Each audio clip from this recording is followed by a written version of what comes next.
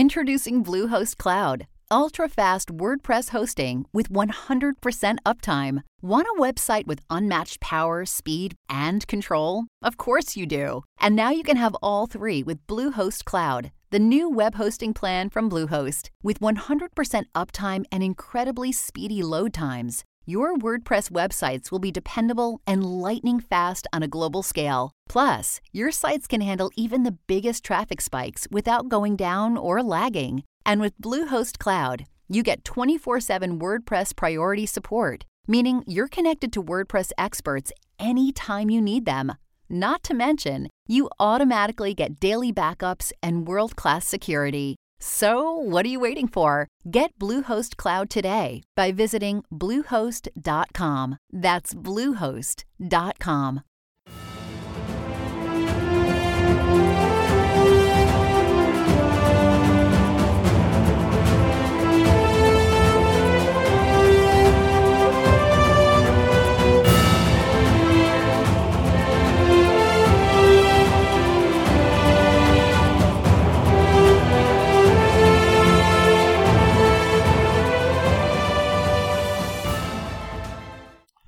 Welcome back, everyone, to 1001 Heroes, Legends, Histories, and Mysteries, as we dive into a mystery that has divided believers and skeptics for over 70 years, the Roswell UFO incident.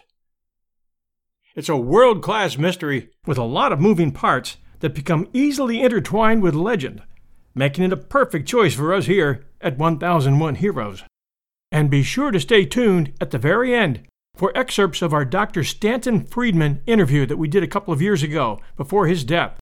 He was the leading proponent of the existence of UFOs, being a nuclear physicist and having spent a good portion of his life working on classified propulsion projects for the United States. And he speaks directly to us about Roswell. The brief? In the summer of 1947, the U.S. military cordoned off either 2 or 3 remote sites in New Mexico and sent teams of searchers across these sites numerous times for the purpose of recovering whatever had fallen from the sky onto these remote tracts of ranch and public land. These teams were accompanied by armed guards who prevented any interested civilians from getting close. A flatbed truck was seen leaving one of these sites carrying a large object beneath a tarp. This truck was seen driving down the main street of Roswell, New Mexico, before entering the Roswell Army Air Force Base, which was home for the 509th, the unit responsible for delivering atomic bombs to Hiroshima and Nagasaki, a top security, one-of-a-kind atomic base. During the days prior to the military search, curious family members of area ranchers, upon hearing that something had crashed on Foster Ranch property north of Roswell, according to the legend created by accumulated accounts, discovered a debris-strewn area which contained highly unusual thin metal fragments leading to the wrecked body of an egg-shaped object with very strange-looking dead bodies inside. A second site miles away in another county, as one reported account has it, also revealed alien bodies and more wreckage. This may have been a UFO collision that occurred in a wild thunderstorm just days before. Or, as one account has it, the crash sites may have been created by a single alien ship, which was originally hit by lightning, leaving a debris field behind, then hit the ground and separated into 2 pieces, one piece leaving bodies and wreckage at one site, and the last piece leaving bodies and wreckage at a second site 3 miles further on. Within days, the military took control of the situation, removing everything from sight, sanitizing the wreckage sites, and instituting a lockdown on all local media, as well as creating and implementing a 2-fold program to 1, downplay the event and limit it to one crash site by describing what happened as a military weather balloon test, and 2, to quash any and all mention of the event in the interest of national security, and certainly disqualify it as being the crash of a UFO. Which left many people asking, did a UFO crash land onto barren ranch land near Roswell, New Mexico in 1947, as hundreds of witnesses and surviving family members of witnesses have sworn? Or was it, as the ever-changing Air Force official line tells us, a then-secret project high-altitude weather balloon equipped with special sound detection equipment capable of picking up sounds from Russian nuclear testing. And then you have to ask yourself, how could a weather balloon leave enough fragments that it took dozens of searchers days to clean up the areas affected? And why were two separate sites, miles apart, as witnessed by an AP photographer from a spotter plane, involved? And why did a weather balloon require a flatbed truck to remove it? And in the 70 years since, why have over 600 persons come forward to testify that yes, a crashed UFO was found, with bodies of aliens, and that the government has been covering this up for years? It has been said that Roswell is the world's most famous, most extensively investigated, and most thoroughly debunked UFO incident. At the start of this story, I really didn't know much about Roswell, New Mexico, except that it had earned its fame as the nearest town to the location where a UFO had reportedly crashed in the summer of 1947, that alien bodies had reportedly been recovered, and that the U.S. government has been reportedly involved in covering up the story for decades. I also knew that the Air Force had made statements saying that, yes, something had come down on the high, barren desert plateau outside of Roswell in that summer of 1947, and that it was a weather balloon, complete with strips of rubber and tinfoil and some sensitive sound sensor equipment, sort of like a balloon with a tinfoil kite attached. A congressional investigation into the matter 50 years later apparently confirmed this and gave the Air Force the opportunity to lift the weather balloon to classified project status. It was called Project Mogul, as a means by which we could determine, using these high-altitude balloons, if Russia was doing nuclear testing. In those years, we had every reason to be curious. Knowing the prevailing high-altitude winds travel from west to east, it's a long way around the world from New Mexico, USA, to the Soviet Union and their Ural Mountain testing facilities. It would have been much easier to launch this type of balloon from, let's say, Iceland. But that's just conjecture on my part. In past months, we've done a number of episodes covering UFO and alien stories, from the Kecksburg, PA UFO and the Shag Harbor UFO, both of which I believe were made here on Earth, to a fascinating interview with nuclear physicist Stanton Friedman. That episode titled Talking UFOs with nuclear physicist Stanton Friedman in our archives, in which Dr. Friedman shared some very useful knowledge regarding the probability that more intelligent and advanced civilizations with advanced crafts exist out there, to the alien abduction of Betty and Barney Hill, which we left up to your judgment, to the 1997 Phoenix UFO incident, to the Braxton County monster story, which I believe happened pretty much as told. In addition to these episodes, make sure to catch We're Never Alone, the story we did about NASA astronauts who have testified to seeing extraterrestrial ships and life forms. So critics, and we all have them, can say that I have naively bought into the existence of advanced civilizations outside our realm, and in visiting UFOs. And I've bought into the fact that humans have seen various alien life forms alive and dead. And those critics would be right. I would have to deny our own civilization in order to believe that others do not exist or cannot exist. I also believe that our government, as well as the Russians, have created and flown experimental craft which have been seen and mistaken for alien craft, as was likely at Kecksburg and Shag Harbor. And maybe Phoenix, but that was an awfully big ship. I see no purpose in our military developing a mother ship spanning 300 yards from tip to tip. And it would not shock me to think that our propulsion scientists at Wright-Patterson Air Force Base have attempted to gain secrets from, and have even been able to reverse engineer propulsion systems from downed alien crafts, and that they've been trying for decades to master long-distance interplanetary flight. As Dr. Friedman told us, once the power cell is created, we're there.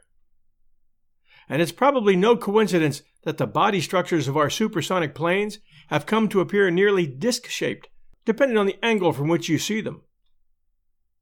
In researching the story of Roswell, I found out quickly that the skeptics are well represented.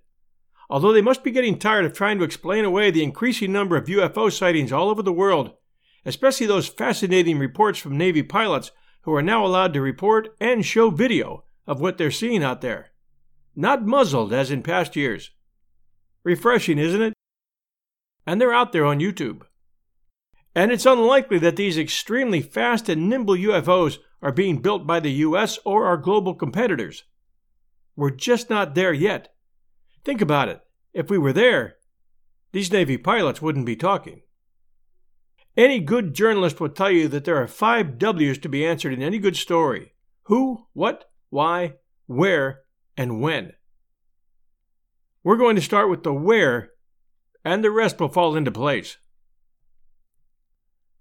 The high desert of eastern central New Mexico is hot, dusty, and home to rattlesnakes and scorpions, as well as ranchers who have beaten back the barren landscape enough to be able to raise cattle and sheep, provided they all have access to water. Because New Mexico is basically barren and sparsely populated, it has been home to a number of classified facilities, including Los Alamos, where the first nuclear bomb was developed, White Sands Testing Ground near Alamogordo, where captured German V-2 rockets were being tested just after World War II ended in the years leading to 1950, and Roswell Air Force Base, which was called Roswell Army Air Force Base in 1947, when it was home to the 509th Bomb Group, the only atomic strike force in the world at that time. And a place which took the word classified seriously, with personnel who had only the highest of clearances and could be trusted to keep all aspects of their work to themselves. Roswell was the little town that supported the people who worked on that base, complete with schools, a newspaper, a radio station, and stores. Outside Roswell were large acreage ranches and a lot of public land, and mountains and desert. Everybody knew everyone. One of these ranches, located about 32 miles southeast of the little town of Corona and about 75 miles north of Roswell, was the J.B. Foster Ranch, in this case a sheep ranch, and the foreman of this ranch was a man named Mac Brazel.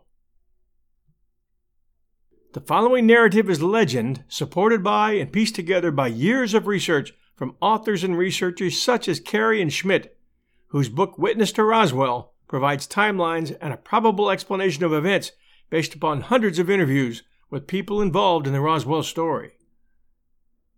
During the first week of July of that year, 1947, and following a violent thunderstorm that had been the talk of the area, Brazel, accompanied by his neighbor's 7-year-old son, William D. Proctor, nicknamed D, came across a long swath of strange silvery wreckage in one of their pasture areas.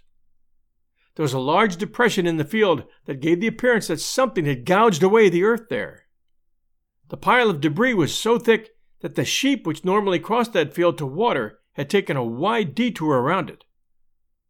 What made it strange was that the silver metal scraps that littered the field could be balled up in the hand once you picked them up, but once released, immediately returned to their original shape.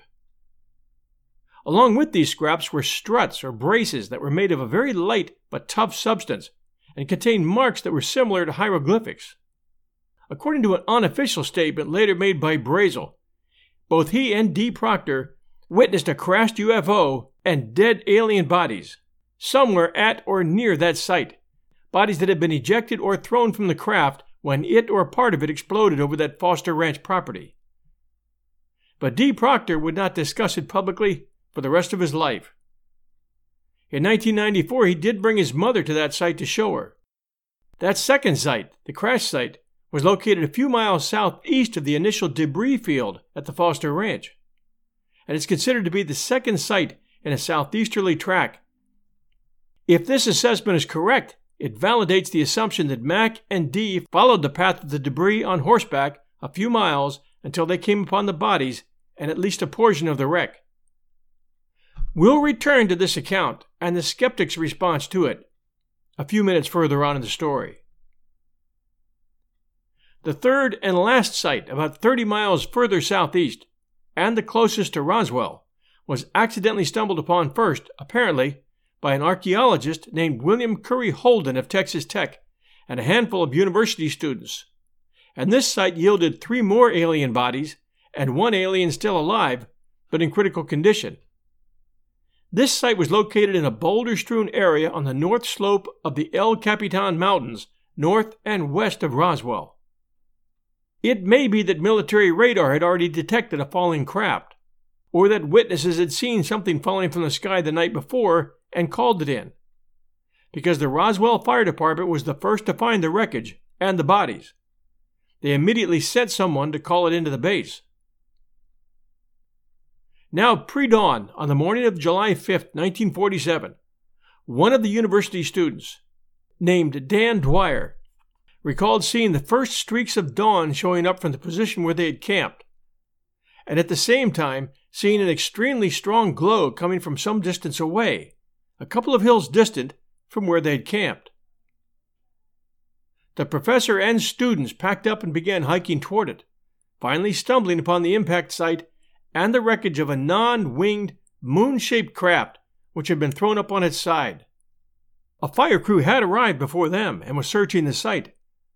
Within a half hour, the military arrived, moving the fire company and the students to a location out of sight of the wreckage and posting guards with that group. Dwyer reported that his fellow students decoyed the guards with offers of hot coffee long enough for him to sneak away and get a look at what the military was doing at the crash site.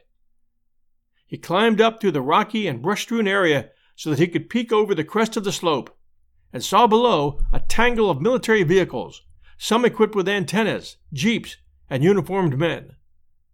In the midst of all this, he saw a crane lifting a strange-looking craft onto the back of a flatbed truck, then being secured with chains and cables, and finally being covered with a tarp. Dwyer was the only civilian who witnessed the loading of the craft onto the truck. We'll return to our show right after this message from our sponsors. And now, back to our show. Dwyer was the only civilian who witnessed the loading of the craft onto the truck. Within that 48-hour period, Matt Brazel and Dee Proctor had discovered the initial debris site and the first of the two wreckage and body sites. Picking up some scraps of foil-like material, Brazel and Dee headed for Dee's parents' ranch to see his parents, Floyd and Loretta Proctor. They showed them a sliver of the foil-like material, which they looked at and then put to the test, finding that it could neither be cut nor burned. The Proctors suggested that Brazel take some of it into Roswell to show the sheriff. The next day, Brazel stopped at Wade's Bar and Pool Hall in Corona and found that people had been talking lately about seeing UFOs in the area, which got him to thinking that maybe he had found one. Then he heard about the recent flying saucer sightings in Washington State, which had occurred just weeks before, as well as an eyewitness account given just a day or two ago right here in town from a man who had been run off the road by two flying discs while driving in Arizona just last week. After returning to the ranch that evening, Brazel loaded the largest piece of debris he could find, 4 feet long by 3 feet wide by 1 foot thick, and as he described it, light as a feather, into his old pickup and drove it to a livestock storage shed north of the debris site. It was now July 5th, 1947. The next morning, Brazel completed his ranch chores, loaded some debris into his pickup truck, and drove the 75 miles south to Roswell. The first place Brazel went in Roswell was the sheriff's office, where he ran into Deputy Sheriff Bernie Clark, who passed him along to Sheriff George Wilcox, who was less than interested, and was glad to be interrupted by a phone call from the local radio station KGFL, whose young announcer had called, as he often did, for the story of the day, be that a cat up a tree or the arrest of a speeder. Wilcox handed Brazel the phone, and after some back and forth between Joyce, the reporter, and Brazel, the conversation ended. But apparently, Joyce had asked Brazel to find a public phone and call him back. It was July 6th. Brazel's trip to town would result in a huge newspaper story, which was immediately quashed by the government, and a radio story that was squelched before it ever hit the air, when men in black suits confiscated the tape and the FCC threatened the station owner with the pulling of their license if they persisted in running the story. This pressure was accompanied by a threatening call from State Senator Dennis Chavez. The government's objective, one would have to suppose, was to protect the weather balloon project, a matter of national security, and prevent panic caused by false stories of UFOs and little green men. Sheriff Wilcox, after Brazel's visit, called the Roswell Army Air Force Base and was connected to Major Jesse Marcel. And Marcel soon picked up Brazel and brought Lieutenant Colonel Sheridan Cavett and Master Sergeant Bill Rickett out to the Foster Ranch and the debris field, where they picked up more pieces and loaded them into 2 vehicles. Said Marcel, "We spent a couple of hours Monday, this was July 7th, looking for any more parts of the weather device. We found a few more patches of tinfoil and rubber." Marcel had obviously been handed the official line, but RAAF Public Information Officer Walter Haught, the following day, July 8th, had apparently missed that order. He issued a press release stating that personnel from the field's 509th Operation Group had recovered a flying disc which had crashed on a ranch near Roswell. Other papers picked it up.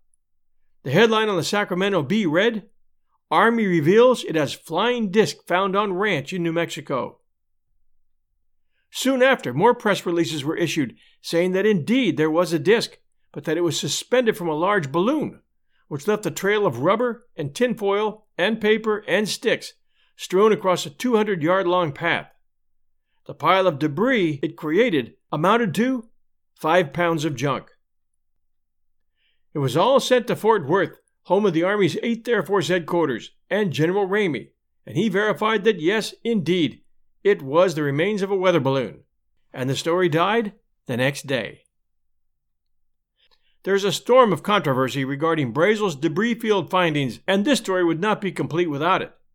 Many skeptics believe, and they may be right, that what Brazel found was the wreckage of a New York University weather balloon assembly, consisting of remnants of a long vertical train of research balloons and equipment launched by New York University atmospheric researchers and not recovered, specifically Flight Number 4. The research team launched NYU Flight Number 4 on June 4th, 1947, from Alamogordo Army Airfield and tracked it flying east-northeast toward Corona. It was within 17 miles of the Brazel Ranch when the tracking batteries failed and contact was lost.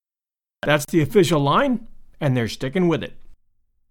New York University's role in launching the constant level research balloons was not classified.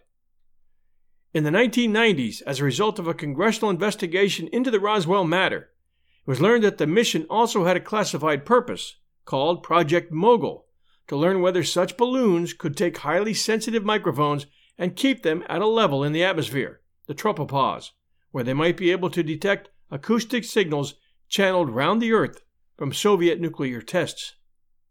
The assembly included 3 radar reflectors made of foil. They were Signal Corps ML-307 raw wind targets. It looked much like a box kite, but with some angular surfaces. The sticks and metallic paper are similar to what Brazel described. You can debate over whether he was coerced to say this or if he did so of his own volition. We'll never know. The rubber Brazel noted was similar to the neoprene balloons used to carry equipment aloft. The radar reflectors contained small metal eyelets similar to those Brazel had described on the debris he found.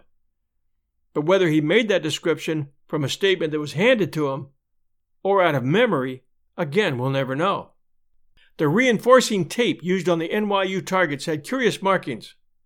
UFO believers later described these markings on the debris Brazel discovered as hieroglyphics, implying some form of alien writing. In this assembly, the tape used to bind it together had a tiny flower pattern that skeptics say could have resembled hieroglyphics to the untrained eye. The entire Project Mogul balloon assemblage was 700 to 800 feet long and required 3 vertical columns to display all the components. They included 3 radar reflectors, various measuring instruments, and 24 separate balloons. So the common explanation of a weather balloon is sort of misleading. And one more bit of information about those flower patterns. Major Jesse Marcel, who accompanied Brazel and another officer back to the debris field, noted that there were small I-beams in the debris that contained markings, and took the time to draw them. They are strange, but they're definitely not flower patterns. This NYU weather balloon launch, provided the launch and loss dates are true, are a prime tool for skeptics, and who knows, they may be right. I think it's a stretch that Brazel and Dee followed the path of the debris 3 miles further to where the wreckage and bodies were reportedly found, but not impossible. To get a full understanding of the Roswell incident from the skeptic's point of view, a number of books are available out there. The UFO Crash at Roswell, The Genesis of a Modern Myth, The UFO Invasion, a Skeptical Inquirer anthology, the Air Force Research Report regarding the Roswell incident in 1994, and the Roswell Report, Case Closed. Headquarters, United States Air Force, written by Captain James McAndrew, 1997.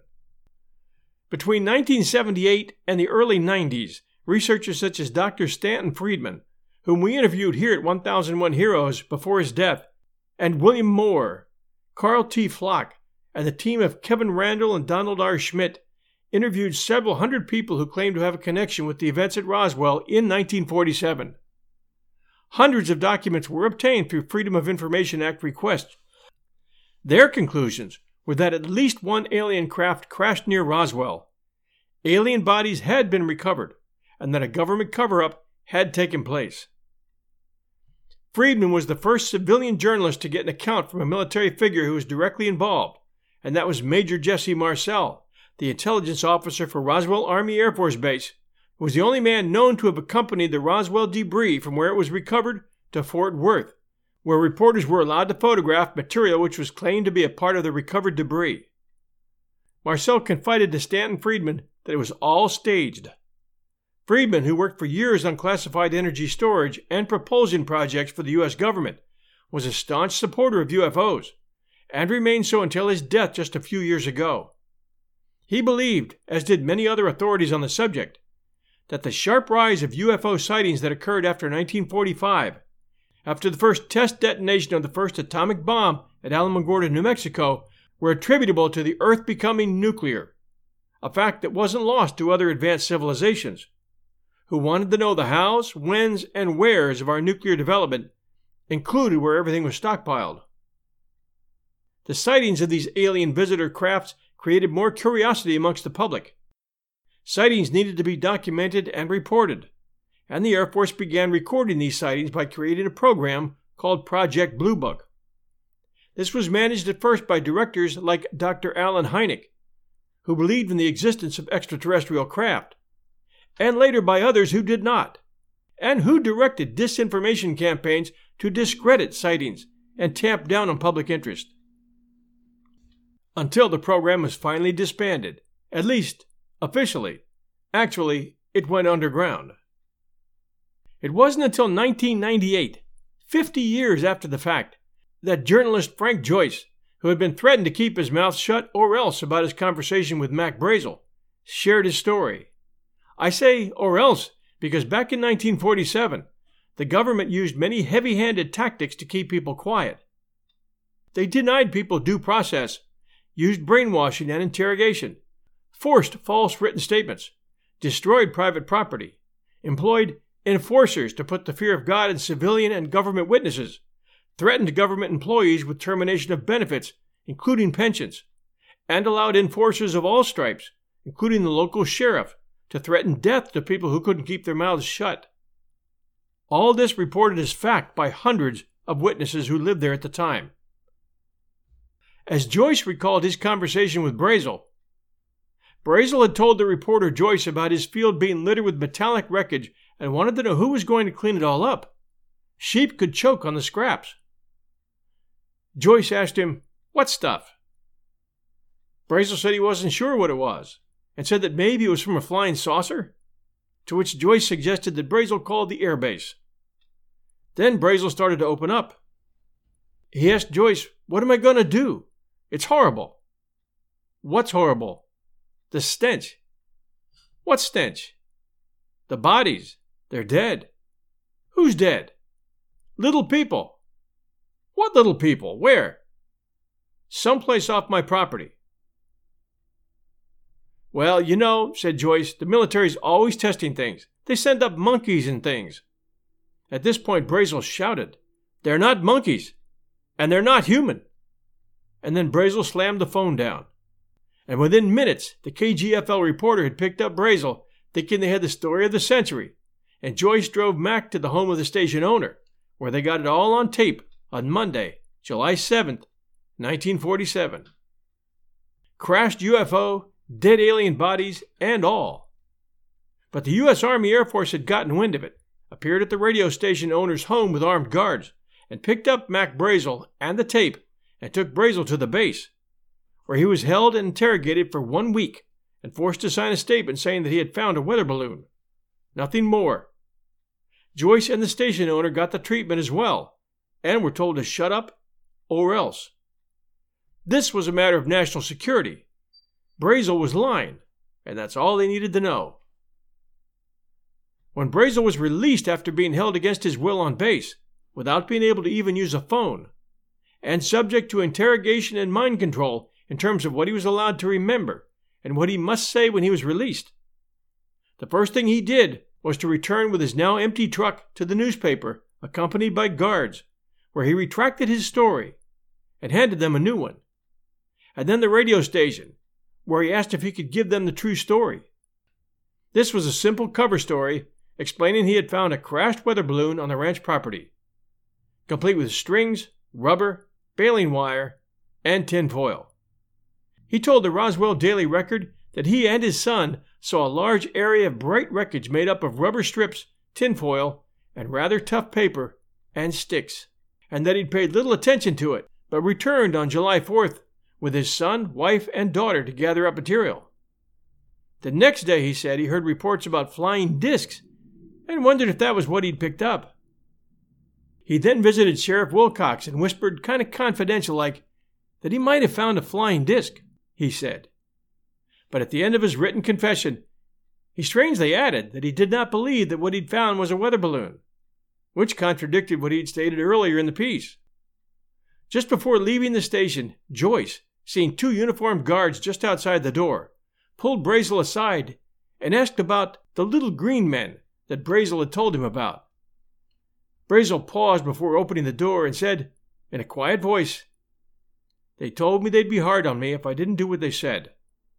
And then, after a pause, he added, "They weren't green," before walking to the door.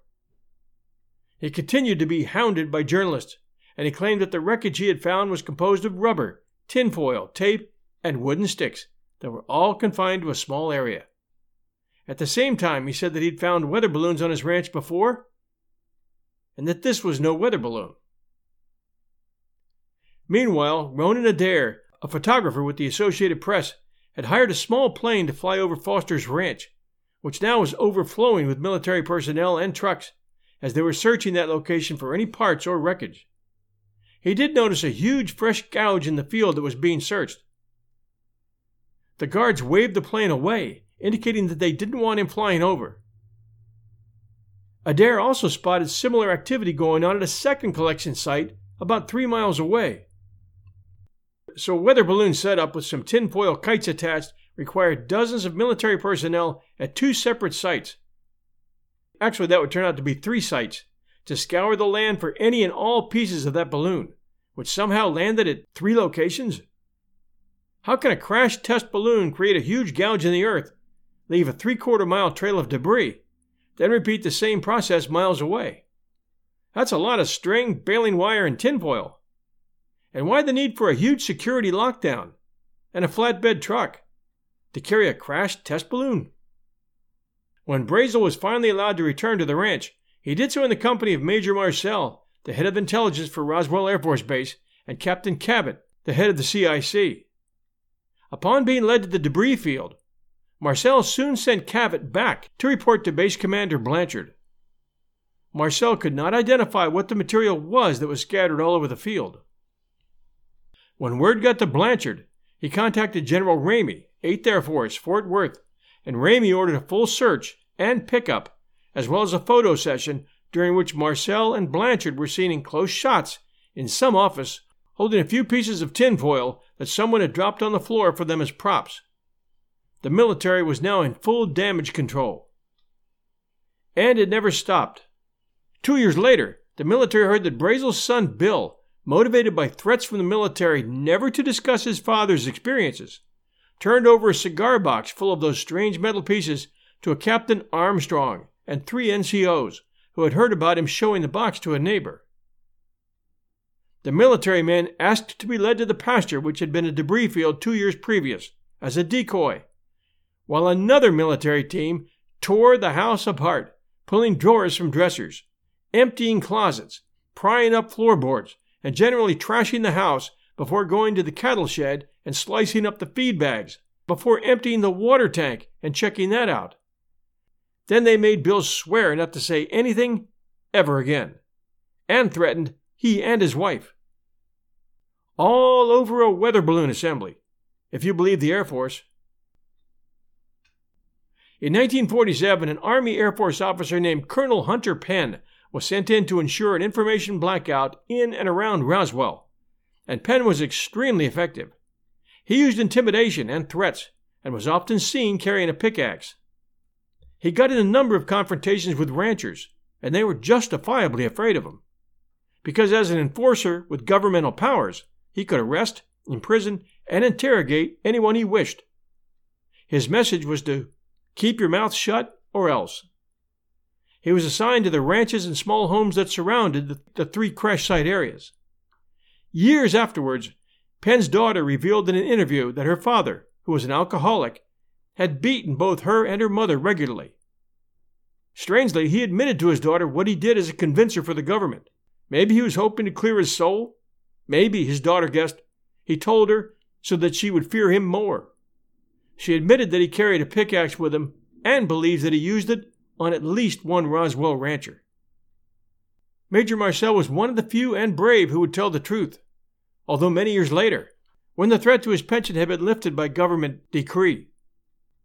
In the book Witness to Roswell, authors Thomas J. Carey and Donald R. Schmidt, who spent years gathering interview evidence and updating editions as more deathbed confessions became available, added literally hundreds of first and second-hand accounts gathered from witnesses, families, and friends of those who saw debris and UFOs and at least 5 alien bodies being retrieved from 3 different debris and crash sites located miles apart in the high desert. The UFO was loaded onto a flatbed, covered with a tarp, and driven to the base at Roswell, right down Main Street in broad daylight, complete with full military guard. A lot of pomp and circumstance for a wrecked military balloon. Teams of dozens of soldiers and MPs from Roswell Air Force Base were transported to the 3 sites to search, shoulder to shoulder, every inch of those sites for debris. Then were sent again, and then a third time. The bodies of 5, possibly 6 aliens, one of them reported to be still alive, were brought to the Roswell Base Hospital, where they were attended to by doctors, nurses, and the town mortician, and witnessed by those with high security clearance. All of the witness accounts agreed on the features of the aliens. The aliens' heads were proportionally larger than a human's head, proportionally meaning that the aliens were only 3.5 to 4 feet tall. They had 2 large, teardrop-shaped eyes, a vague nose, slits for ears, and a slit for a mouth, which was not there to absorb food or talk. There were no teeth. There were no digestive or reproductive organs. The neck and torso were thin, and there was no hair, only a slight fuzz. The arms were long and thin, with 4-fingered hands that reached almost to the knee. The skin, which was described as reptilian and stretchable, was described as being either bluish-gray or pinkish-gray or yellowish-orange, as was described by Melvin Brown, a sergeant with the 509th. He described the skin as being lizard-like. A number of ranchers, rancher kids, and even a volunteer fire crew reached one of the wreckage sites that contained what was described as an egg-shaped craft with 3 bodies inside. This was in Chavez County. A second crash site held more alien bodies. This was located closer to Corona in Lincoln County. Researchers, based on interviews with transport pilots as well as those on the receiving end, tell us that on July 8th and 9th, the bodies and parts of the wreckage were flown out to Wright Field, which still serves as the gathering point in the U.S. for all things that fall to the earth. The still living alien was transported to Washington, D.C., where it survived briefly, and was autopsied by Dr. Lejeune Carter, an expert on spinal cord structure, who was brought out for 1 month for the purpose of studying the body. Upon return home, her housekeeper later described her as saying that she couldn't talk about her assignment, and that her life had been threatened to assure that she would not. Between 1947 and the late 1970s, the Roswell matter was kept fairly quiet, until Dr. Stanton Friedman's interview with Jesse Marcel provided the crack in the dam needed to get other witnesses talking. In 1980, the first conspiracy book on Roswell, called The Roswell Incident, was published. The authors were Charles Berlitz and William Moore, who had found earlier success with the Philadelphia experiment and the Bermuda Triangle. Their narrative theorized that an alien craft was flying over the New Mexico desert, observing U.S. weapons facilities, but crashed in a wild electrical storm after being hit by lightning, killing the aliens on board. A government cover-up followed. The authors claimed to have interviewed over 90 witnesses, including intelligence officer for the 509th, Jesse Marcel, who was interviewed by Stanton Friedman, who was not credited in the book, with Marcel saying that the debris found was not of this earth. Other accounts by Bill Brazel, the son of Mac Brazel, their neighbor, Floyd Proctor, and Walt Whitman Jr., the son of radio station owner Walt Whitman, all suggested that the debris found had super strength, sprang back into its original shape after being crushed in the hand, and that efforts were made by the military to silence them and cover up the true story.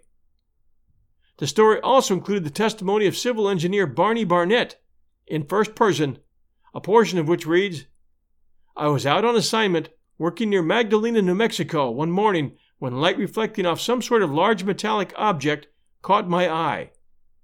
It was about a mile away across the desert, and I went to have a look." But he wasn't alone, as it turned out. The crashed disc, 25 to 30 feet across, according to his account, was already surrounded by a group of people who introduced themselves as an archaeology team from a Texas university, and we relayed their story earlier here.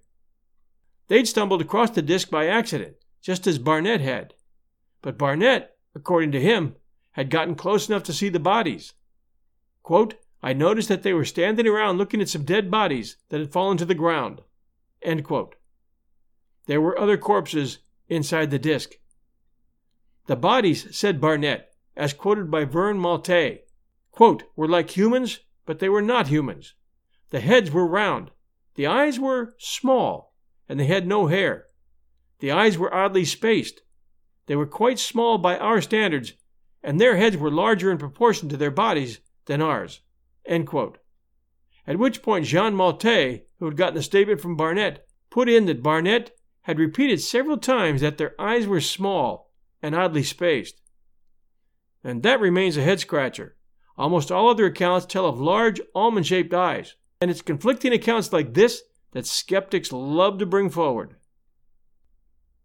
Over the years, books, articles, and television specials brought the 1947 incident significant notoriety.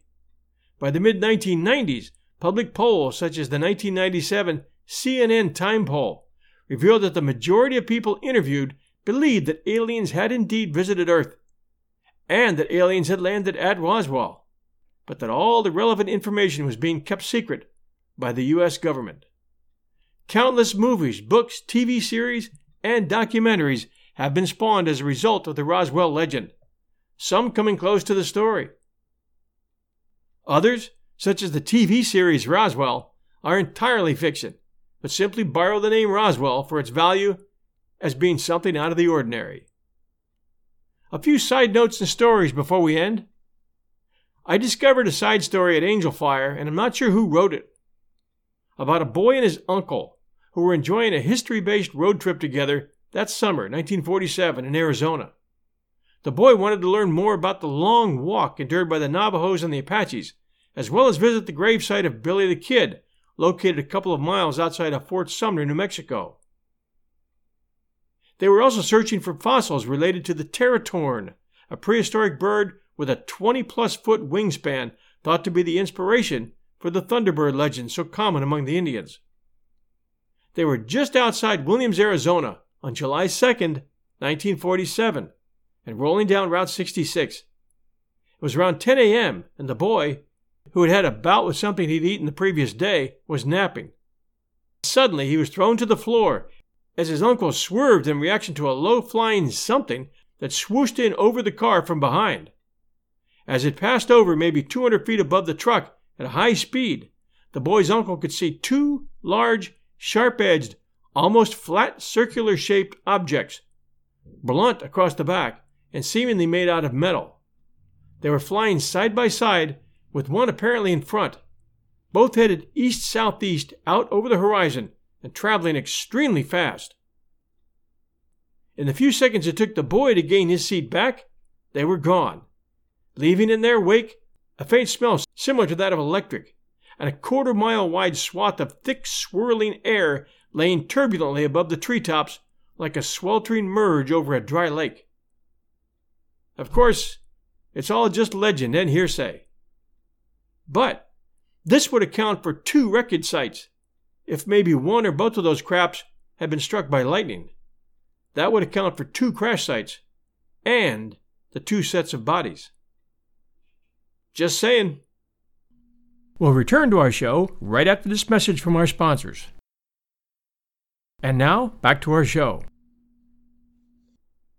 Thanks for joining us at 1001 Heroes, Legends, Histories, and Mysteries podcast.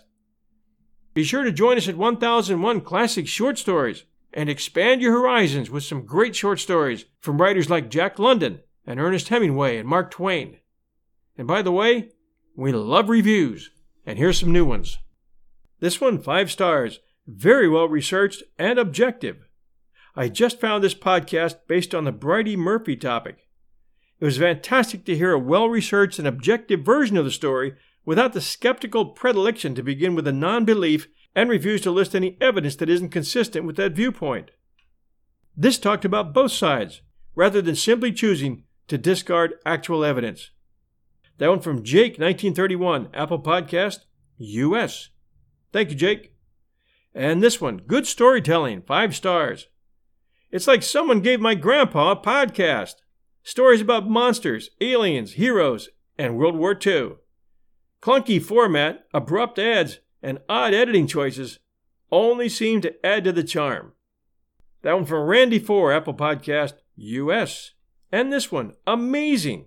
I've listened to every episode. I eagerly await new episodes every Sunday. The attention to detail is incredible. The host's voice is soothing and makes learning fun.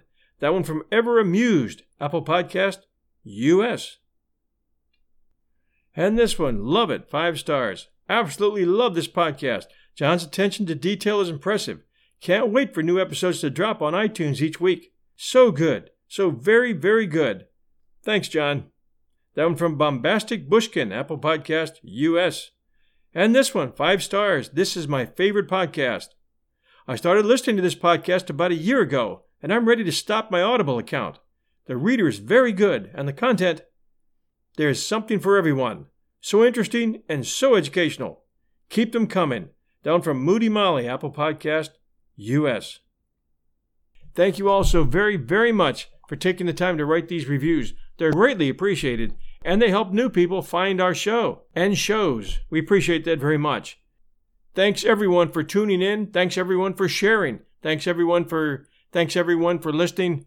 Thanks everyone for listening, for tuning in, for sharing with others, and for your reviews.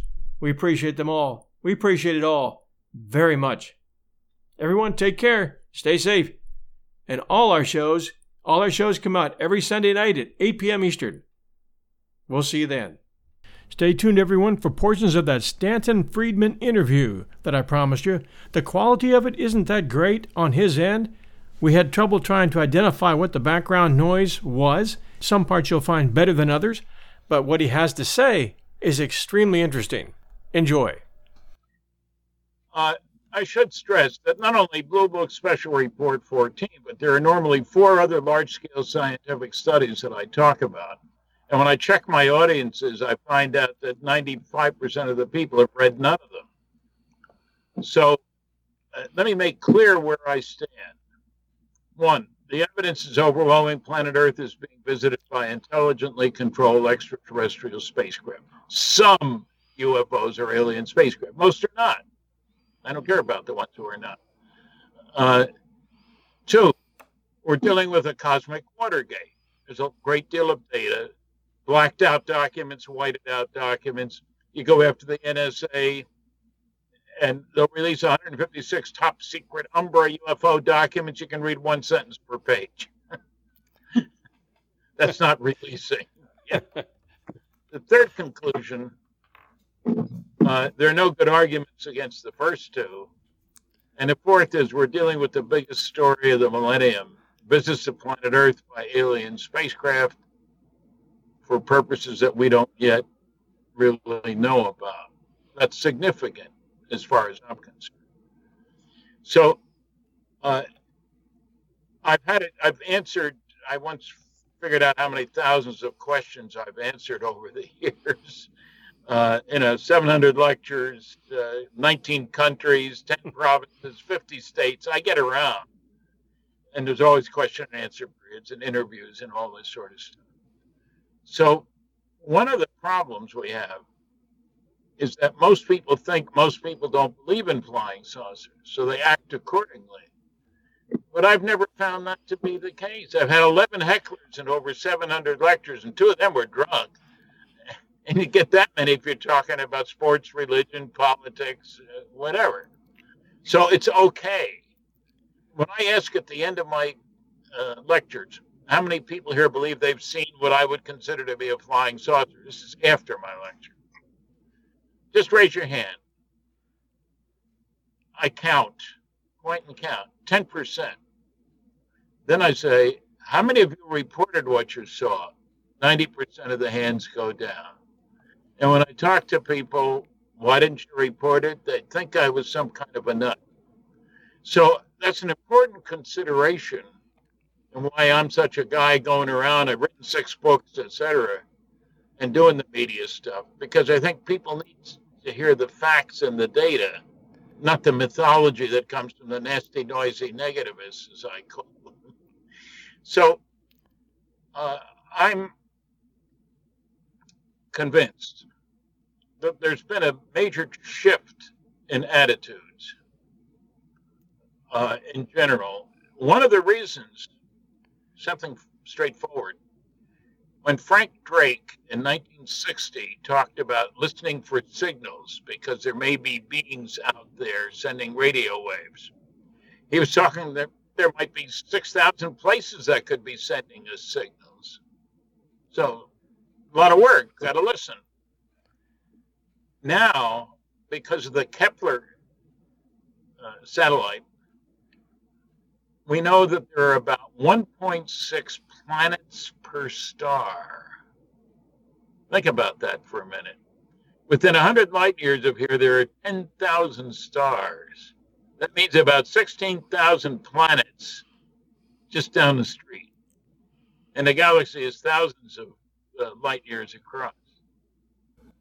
So our perspective has changed drastically. I don't run into anybody who says, well, there can't be anybody out there. The planets all over the place. I'm not saying they all have life, but don't forget colonization and migration. Everybody's got to be concerned, what if there's a catastrophe? Where do we go next? So we got to find out about the neighborhood. And so our perspective has changed drastically in the direction of saying life all over the place out there, guys. Some of it more advanced than we are. What else is new? So it's that sense of perspective. If I had said there's 1.6 planets per star 60 years ago, lock them up, somebody would have said, Now that's what the facts indicate. So we need to take that into account. I also want to get your take on, I think it was Dr. Hynek, and it may also have been Carl Sagan, who believed that the biggest reason that they don't believe in interplanetary travel is that the planets are so far apart that no one's propulsion system could get them from A to Z. And where do you stand on that one? Carl Sagan and I, incidentally, were classmates at the University of Chicago for 3 years in the same physics classes. He came to my lecture at Cornell, and so I'm sorry he's not still with us. The whole question of getting here from there, if you start assuming that the next guy over is 500 light years away, that's one thing. I've done a lot of work on the Betty and Barney Hill abduction case, and there was a star map seen there. And a brilliant woman named Marjorie Fish built a whole bunch of three-dimensional models and was able to identify the stars in the pattern. And the base stars, Zeta 1 and Zeta 2 Reticuli, it's the constellation of Reticulum. Can't see it from here. You got to go below the equator to see it. Anyway, those two stars are an eighth of a light year apart, 30 times closer to each other than we are to the next star over. Secondly, this fusion propulsion thing. I get people saying, oh, they can't stand the acceleration. I've had audiences guess. I say a multiple choice question. How long does it take at 1g acceleration? That's the force of gravity right here, right? You drop something, it accelerates toward the center of the Earth. At 1g, how long does it take to get to the speed of light? Multiple choice. 1,000 years, 100 years, 10 years, or 1? How many think it's 1,000, 100, 10, 1? Most people think it's 1,000 or 100. It takes less than 1 year at 1g to get close to the speed of light. Less than a year. Now, I can't do that in my car. But, that's not what we're talking about. And so there's people want half an Einstein. Everybody knows Einstein said the speed of light's the limit. What he also said, which has been demonstrated in the lab, is as you get close to the speed of light, time slows down. Now, don't ask me why. That's the way God created the universe. Pick any reason you want. How much does it slow down? Well, it depends on how close you get.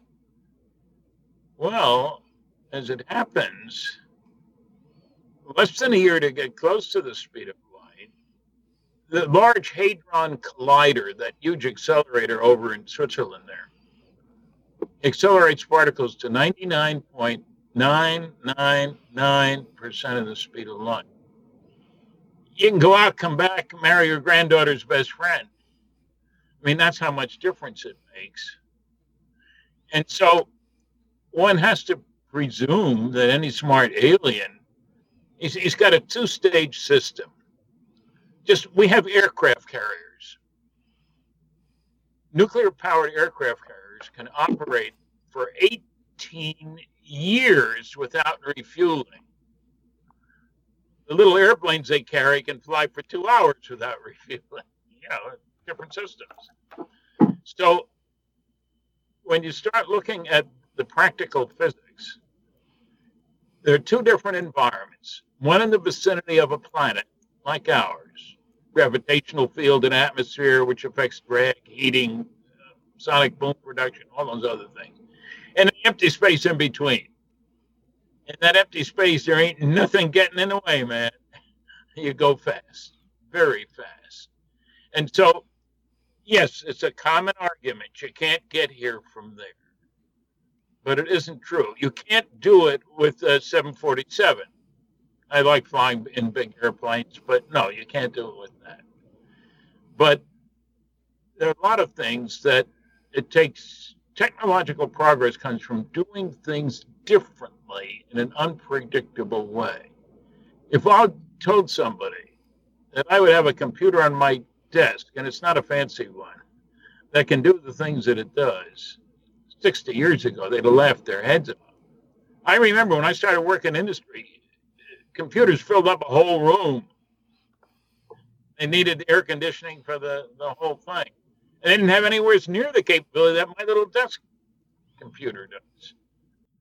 We call it a desktop, but it's a remarkable device. So the argument you can't get here from there, you have to add, well, if you use the old systems of doing things, if you use crummy technology, it took Magellan 3 years to go around the planet. 3 years. He didn't make it. The ship But the space station does it in 95 minutes. Wow. It's not a small sailboat. It's an entirely different device. You see what I'm saying? Gotcha. So we need to, I try to give the kids a sense of how far we've come within my lifetime. Stanton, when did you first become involved in the Roswell story? And also, for our listeners' sake, let them know what the story is as you tell us how you became involved. Well, the basic story is that there was a crash of two flying saucers, for want of a better word, in New Mexico in 1947. It's called Roswell. That was the nearest town. Now, the debunkers forget to tell you Roswell was a special place. Why? It was the home of the 509, the only atomic bombing group in the entire world. In the world. They dropped the bombs on Hiroshima and Nagasaki. They tested two more in the testing thing 2 years later. So I had an astronomer in England say, why would anybody go to New Mexico? There's nothing there but sand. There is a lot of sand in New Mexico. And I said, have you ever been there? Well, no. Then you don't know that 2 of the 3 nuclear weapons labs in the United States are in New Mexico? That all our early advanced rocketry was done at White Sands Missile Range in New Mexico. So one of the reasons these things are there is there aren't many people. You don't set off bombs and rockets when there are a lot of people around. It's not good for the property value. It wouldn't work too well in suburban Philadelphia. No, not at all. So I heard about it. A colleague and I were talking to a man in San Francisco who had a good sighting. I was living in California at the time. And he said, you really ought to talk to my mom. She had a great report. Lydia Sleppy was her name. So I got her number. I called her, and she had a good sighting. She was in Roswell. And they called to report it because they didn't have a wire service down there, to Albuquerque, where they had connections and all that sort of stuff. And they were talking about it on the phone, and they were interrupted by the FBI. Discontinue this conversation. Okay, she says, what should I do? And discontinue the conversation. That's when I first heard about it. And I got as many names as I could, and I got as far as I could. And they couldn't remember. It was a long time ago. This is in the 70s. We're talking about something that happened in 47. So then I was in Louisiana doing a television interview. And I finished the interview, and the program manager, the station managers, said, the guy you really ought to talk to is Jesse Marcel. Brilliant investigator that I am. I said, who's he? Well, his next sentence changed my life. He handled wreckage of one of those saucers you were interested in when he was in the military. He was not joking. There was nobody else around. I was shook up. We're old ham radio buddies. And so, okay, he lives in Houma, Louisiana. That didn't tell me anything. I didn't know where Houma was. The next day, I called information. For the younger people listening, we used to get phone numbers by calling information, not by going to a computer. And I got a number for Jesse Marcel, and I called him. I stressed my background because I wanted him to know that I'd been in the nuclear business, that I wasn't just some UFO nut or whatever. And he told me his story. He was the intelligence officer with the 509th, based in Roswell. Incidentally, they had a 13,000-foot runway there, one of the longest in the country, because there were B-36s based there. 6 foot of concrete, 13,000 feet. The German Air Force used to come over and fly there because plenty of room, no mountains close by. So I talked to Jesse. he gave me some names. You know, we're talking. This is like in 1977 or so.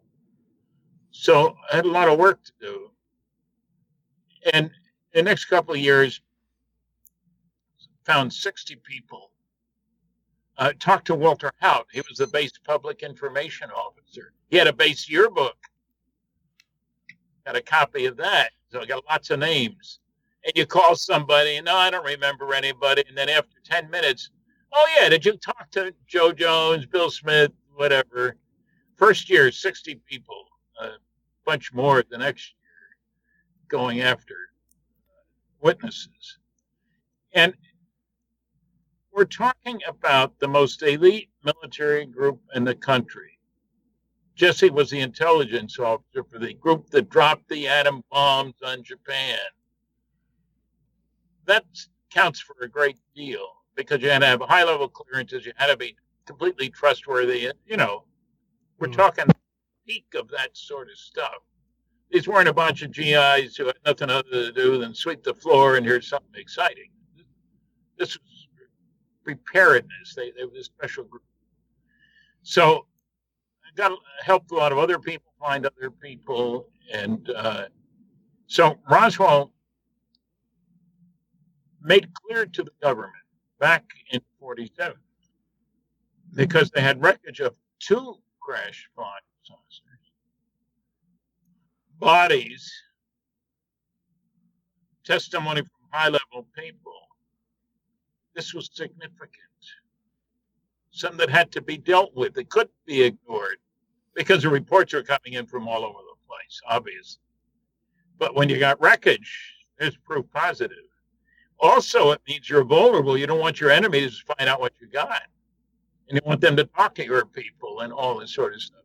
So you can understand the headlines in 1947, Army captures flying saucer on ranch in Roswell region. Next day, General says it's radar weather balloon. And that was the end of it. Mm-hmm. But you understand why. You didn't want people looking into it, thinking about it, and so forth. So Roswell, I am going to be in Roswell. They have an annual festival. And Roswell's in the middle of nowhere. It's 200 miles from Albuquerque. New Mexico's a big state. It's 200 miles from Amarillo, Texas. It's 200 miles from El Paso, Texas. If you're there, it's because you want to be there. It's not on the way to anywhere. Last year, the International UFO Museum and Research Center had 223,000 visitors. Wow. Not on the way to someplace else, going to Roswell. So, I mean, that gives you an indication. I'm going back. I'm going to be the Grand Marshal of the parade this year. Congratulations. In July. I don't think I'm riding a horse, in case you're wondering. What did Jesse tell you? What did Jesse share with you? Jesse Marcel. Jesse told me his story. A rancher came into the sheriff's office with some wreckage. There'd been an announcement that there was a reward being offered. This is in 1947 now. And he stopped at the local store there. I mean, they went into Roswell, talked to the sheriff. The sheriff sent him to the base. He told the story to Jesse Marcel. Jesse's commander, Colonel Blanchard, who incidentally went on to be a 4-star general and vice chief of staff of the United States Air Force before he died of a massive heart attack. He wasn't a dink either, is what I'm saying. Colonel Blanchard told Jesse, take one of our counterintelligence corps guys out. They followed the rancher, William Brazel, out to the crash site. It was out in the middle of nowhere. I've been out there. It's nowhere. There's nothing there. No stores, no nothing, you know. And they brought back 2 vehicles full of pieces. It was spread out over an area half a mile, you know, covered a big area. And Jesse told me in our first conversation that he thought there must have been a mid-air collision or something, or explosion at least, because the wreckage covered such a large area. I mean, it didn't just hit and make a hole in the ground, in other words. So he was on the airplane. Jesse was sent with some of the wreckage to the headquarters of the 8th Air Force, of which they were a part. That was in Fort Worth, Texas. And General Roger Ramey was head of the 8th Air Force. And I talked to Thomas Jefferson Dubose, who was Ramey's assistant. And he remembers the phone call coming from Ramey's boss, General McMullen in Washington. Send some of that wreckage up here today with one of your Colonel Couriers. I don't want you to talk about it again. This was a big deal. And Jesse being the intelligence officer for this, of course, you don't say anything to anybody. Standard practice. I've also talked, incidentally, Jesse's son was at home when Jesse came home with the wreckage before he went to the base the next day. He was 11 years old. He went on to be a colonel, a medical doctor, and so forth. And he has testified. He's written a book about this. He's deceased now, so is Jesse Sr., of course.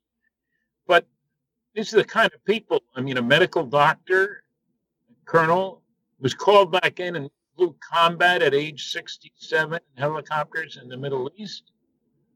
These are special people, you know. So the Roswell story has drawn a lot of attention all over the world. We found a lot of people who knew a part of it. There's a DVD out. It's got testimony from 27 first-hand witnesses. They're all dead now. All but one. One was a young man who was with his family in the area at the time. So Roswell marked a turning point, in other words. It's one thing to say you saw strange craft cavorting around the sky, but when you got bodies and wreckage, that's another matter entirely. How many bodies were there, and how could they tell it was two crafts? They had reports from two. I would love to be able to see the reports that the government investigators wrote. We don't have any of that stuff. It's kind of interesting that we don't have that stuff. People think governments can't keep secrets. Oh, the government can't keep the secret. Come on. I point out that the NSA, National Security Agency, very highly classified intelligence organization, NSA really means never says anything, you know. We filed a legal action a number of years ago under Freedom of Information to get their UFO files, and it took a long time. They finally released some. You could read one sentence per page on 156 pages. Everything else is whited out. We've been after the CIA for their under Freedom of Information. We got about 900 pages of stuff up through secret, mostly blacked out. It took several years beyond that to get the top secret stuff, and you can read 5 words a page, 6 words a page, stuff like that. So, and what's really funny is somebody filed another request for a set of those papers. The NSA said, gee, we've looked and we can't find those. We can't make a set for you. That's frustrating. The skeptics will tell you again and again, there's nothing to see here. There's no such thing as UFOs. There's no such thing as visitors from other planets. If there were, our government would tell us, and no, our government's not hiding anything. And yet, when you go to these reports and you get 600 pages and 598 of them are redacted, what are we supposed to believe? Well, look, I had a clearance for 14 years. I don't even have copies of some of the final reports I wrote. It had nothing to do with UFOs, you understand.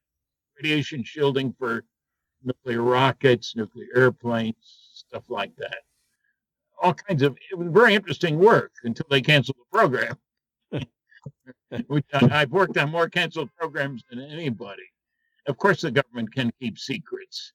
And I have people tell me, Well, the wives of the people, I'm a supporter of the Majestic 12 group.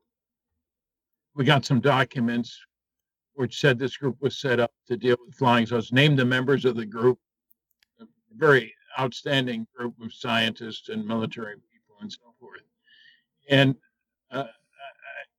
I get people who don't seem to understand that governments can and do and should keep secrets. I'm not saying this secret should be kept. I'm just saying that's the reality of the matter. Like it or not has nothing to do with it. And the basic rule, again, you can't tell your friends without telling your enemies. And people say those guys would have talked to their wives. I never told my wife anything classified. I'd be breaking the law in the first place. It'd be stupid. I can't control what she says, and how would she know what's important and what isn't important? And people look at me sometimes. I mean, husbands don't talk to their wives? No, darn it, they don't. I mean, that's the rule of the game.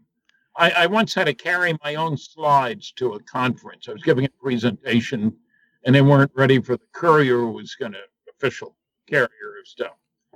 And so they sat me down, scared the heck out of me. How do I have to take care of those slides? And they don't go in the trunk of the car when I've got the rental car at the other end. They stay with you. And I was so glad to get rid of that stuff you wouldn't believe. That's the way things are. And I've never talked to anybody.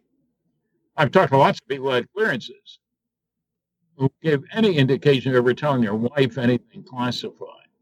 It's the wrong thing to do. The penalties are severe. So Roswell was the beginning. It's not the only crash. There have been others. But it certainly told us that there was something very exciting, very important, potentially dangerous going on. And who knows how many things we've learned from the wreckage, for example. I was surprised to find out that I was looking at some work on special magnetic materials, and I was surprised to find out, the original work on that was done at Wright-Patterson Air Force Base, which is where the wreckage went. Can I prove a link? Of course not. I don't have the document that says it. They keep coming up in all my stories, whether it's the Kecksburg UFO bell or anything else that landed. Apparently, the pieces went to Wright-Patterson Air Force Base, and the rumor, and I won't go long on this, but the rumor with the Kecksburg UFO, which is one of our past episodes, was that was created by the German contingent of the German scientists that we brought over immediately after World War II, changed their names, and had them working for us at Wright-Patterson on rocketry, propulsion. Werner von Braun was one of those guys. Yep. Yeah. And that their German counterparts literally sent the bell over on a satellite, and it launched down off the satellite, entered the Earth's atmosphere. The people saw it coming over the hills of Kecksburg, Pennsylvania, and within hours, the Air Force was there to cordon off the area, put it on a flatbed, and take it 160 miles up to Wright-Patterson. I think they were trying to send it to Wright-Patterson, but might have fallen short by a couple hours' drive.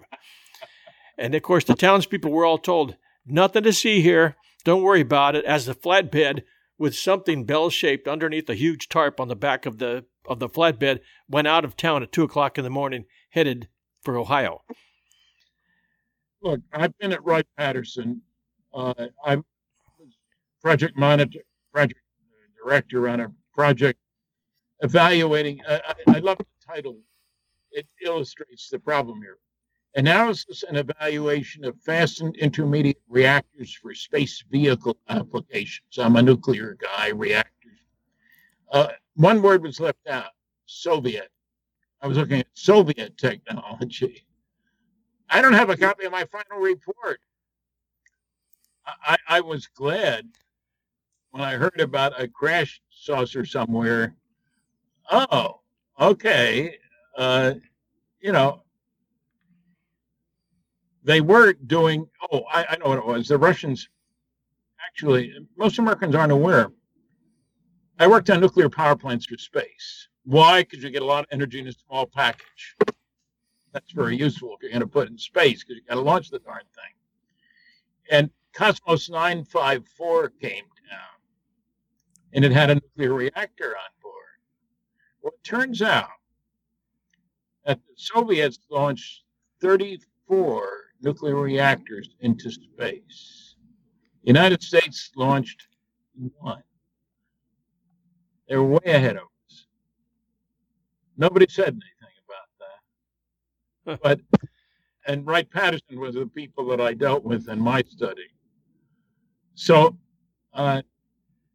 you begin to appreciate there's a lot going on that we don't know about.